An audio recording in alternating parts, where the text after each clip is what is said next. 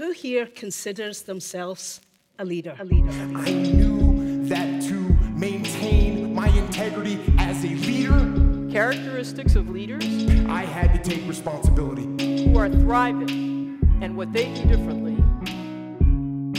Welcome to the Everyday School Leadership Supported podcast series. My name is Fran Palukai, and in this series, I speak with school leaders from across Europe about a variety of topics based on research cards developed by Loes van Wessem, Rieneke Pruis, and others. These research cards function as practical tools that you can use to tackle everyday challenges within your organization. Welcome, everyone, to this ESHA podcast episode, in which we are going to be talking about stimulating the development of teachers. Teachers are the individuals who have the biggest impact on the educational development of our children. But for a teacher to help our children develop, they also have to keep developing themselves. And if we want to inspire our children to learn for a lifetime, we have to set this example by also doing that ourselves. I am joined today by Michelle Brown, who is a school leader at the elementary school De Driemaster, and by Loes van Wessem, who is an associate professor at the University of Applied Sciences of Windesheim and author of multiple of the Head Start cards that this series is based around. So the first question that I would like to start off with for you, Loes. In one of the Head Start cards, you wrote that it's important to carefully examine the teacher's learnings, needs, and offer them also the opportunity to learn about themselves. I was wondering, how do you go about examining the needs of the teacher? Well, you can use several ways. The first is that you have a good conversation with them, because most of the time they can mention themselves what they need to become even better teachers. That's one way of doing it. You can also have a dialogue between teachers in which they discuss that topic, because they can learn a lot from each other, and they also can recognize the needs of somebody else so they can learn from each other. And another way is looking into the classrooms.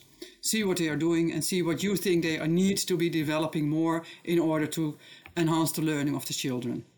And is that something you just do organically, walking into a classroom and just see whatever pops up? Or do you have some method of trying to figure out what the actual needs are? That can depend. It depends on the needs of the school leader. Not every school leader is the same, so it depends on what they like to do. It's also dependable about the culture of the school.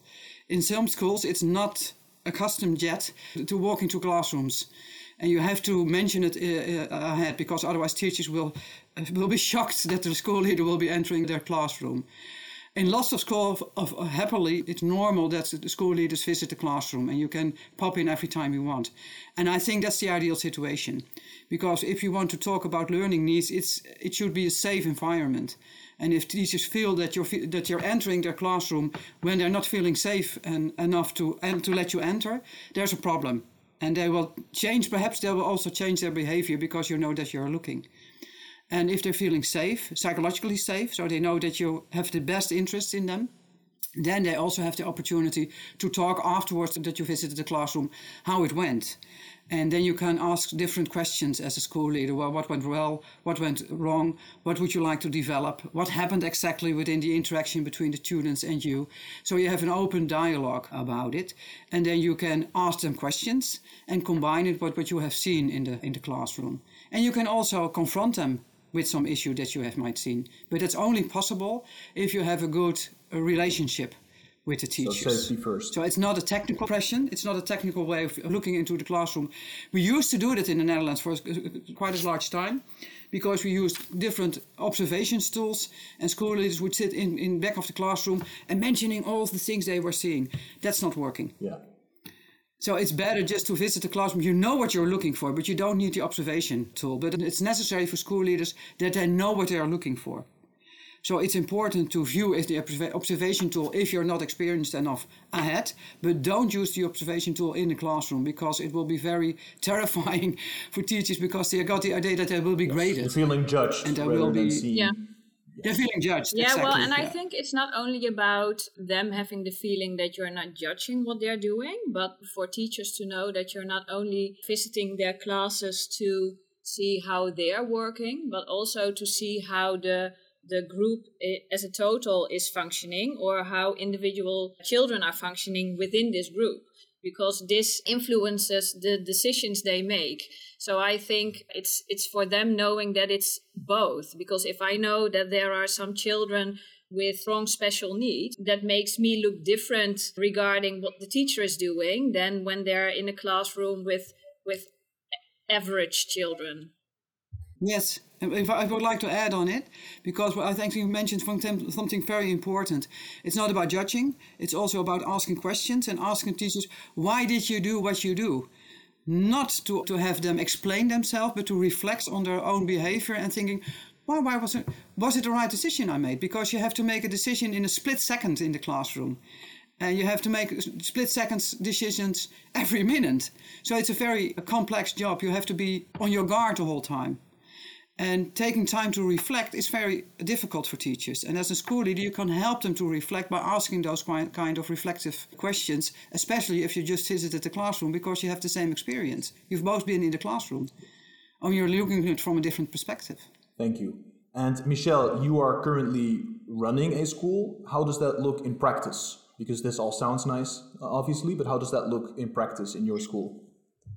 Well, if I look at my school, I do visit classes regularly. Most of the times it will be for a short period because I would like to see them all. So I would be in classes for around about 5 or 10 minutes. But if my schedule allows me, I also like to be in classes a bit longer. But then I will be there to, I'm not co-teaching, but I do help during the moments that I'm in the classroom a bit longer. So the teacher can do whatever he or she's doing, and I will try to help her in what she's doing or help him in what he's doing. So that's something I definitely do. We are talking about what I'm seeing in the classrooms, but what I also try and what's working better every year is that I'm not the only one visiting the teachers. I've got my teachers visiting each other, and then I make sure that they're able to visit all their colleagues regarding their specialism, and then they will have the conversation regarding what they've seen,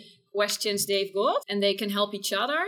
And that's something we're doing with the complete team as well for a couple of times a year, where we're talking about a specific subject, and then everybody is going to explain, okay, this is what I've been doing the last couple of weeks or months. This is what the children show. This is my plan for the coming period will be this and this and this. And I don't know how I can handle a specific question. And then everybody is giving advices regarding the question the teacher has got. So we're talking about it on different levels. Yeah, that's nice. So you don't just stimulate the learning yourself, but you also have a sort of co-learning environment. Yeah, because I think that works best. Because I think it's really important that teachers know that everybody has got a specific subject or a specific part in the school where they're in their strength, where they're at their best. And if we know that everybody has got something like this, we feel more free to talk about it and to say that you're insecure about something, or that you don't know how to handle a certain situation or how to give a certain class. So I think that's one of the strengths in my team, that everybody knows that they're good at something, or that they got a specialism at something, and that somebody else has got a different specialism, but that they can talk about it, and that there's no judgment in this at all. So I think that's quite important to create a culture where everybody is learning. That's beautiful. Thank you for sharing. Luz, earlier you said that teachers, it would be nice if they have some time to reflect also on some questions, reflect on their own behavior. How much time would you say a teacher needs on a weekly basis for reflection? That's a hard question because I can't put a number on it.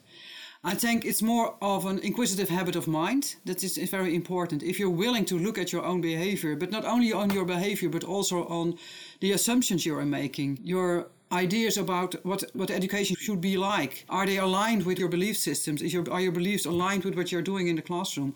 Those kinds of questions are even reflecting not only on what you're doing, but also who you are as a teacher and how do you want to work with your children. And that takes time, but it mostly takes reflecting time, willing to reflect on your own learning processes.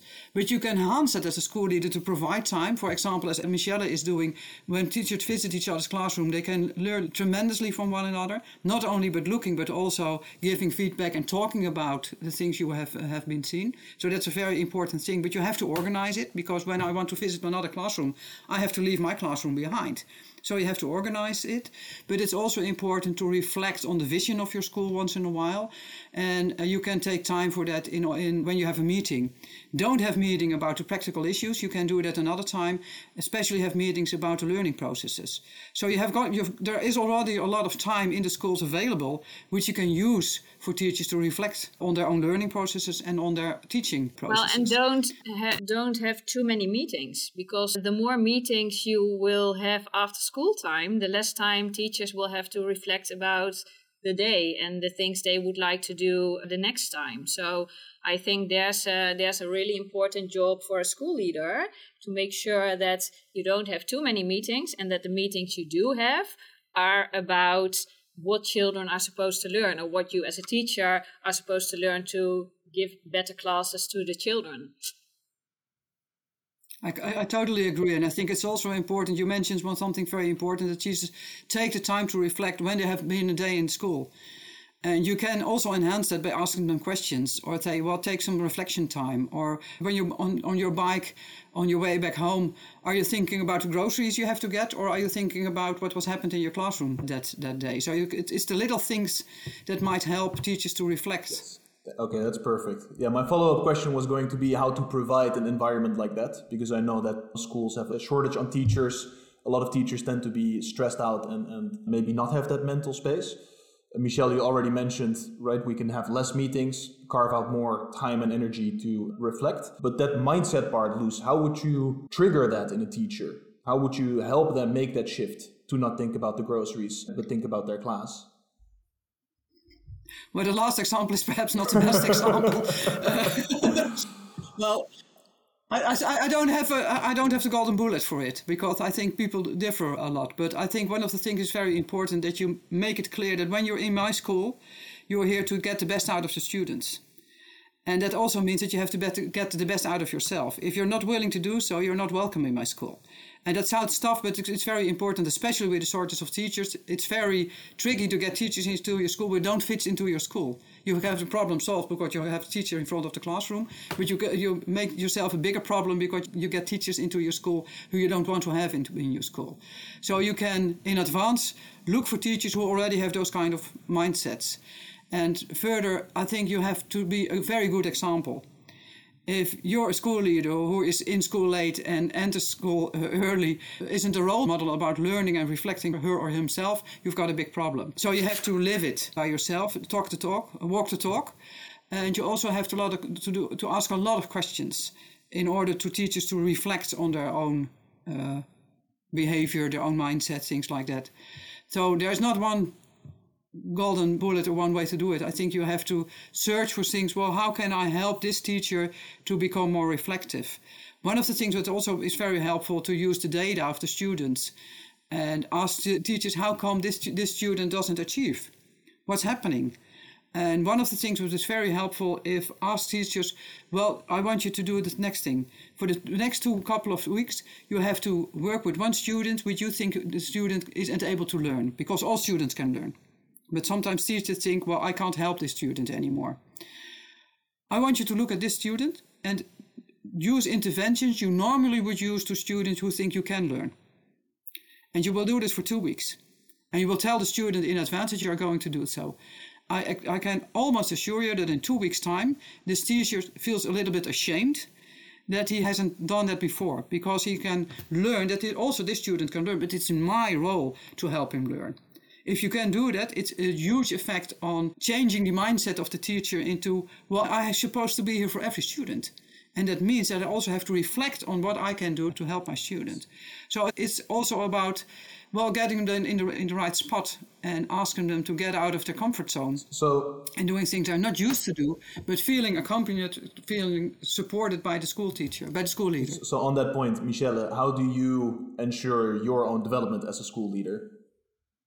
You know, if you want to walk the walk. Mm-hmm. Yeah, I'm studying at the moment, so I think that you have to give the example that you expect from your teachers or from your whole team. So that's something that I find really important on all levels. I mean, I would like them to work with the children in a certain way and to help them in a certain way and to talk with parents in a certain way. But if I want them to do this, I have to do this myself.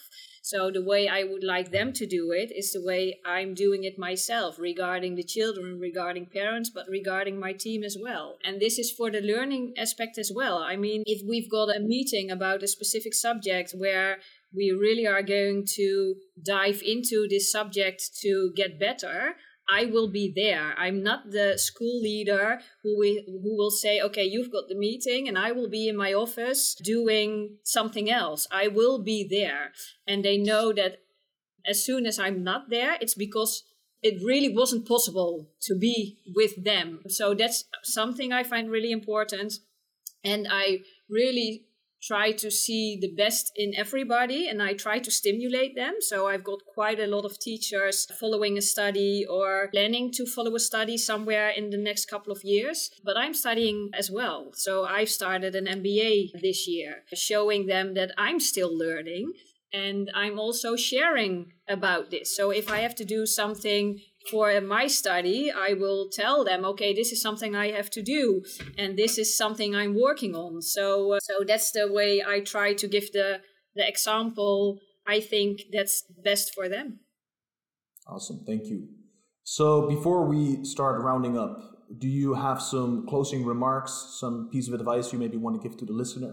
Well, as a school leader, I think I would like to advise them that the most important thing is that they became a teacher because they want to mean something for the children. And if that's something they really would like to do, you're the one who's able to give them the time to do this. So that's something I really would like to advise, that make sure that your teachers are able to do what they wanted to do when they became a teacher.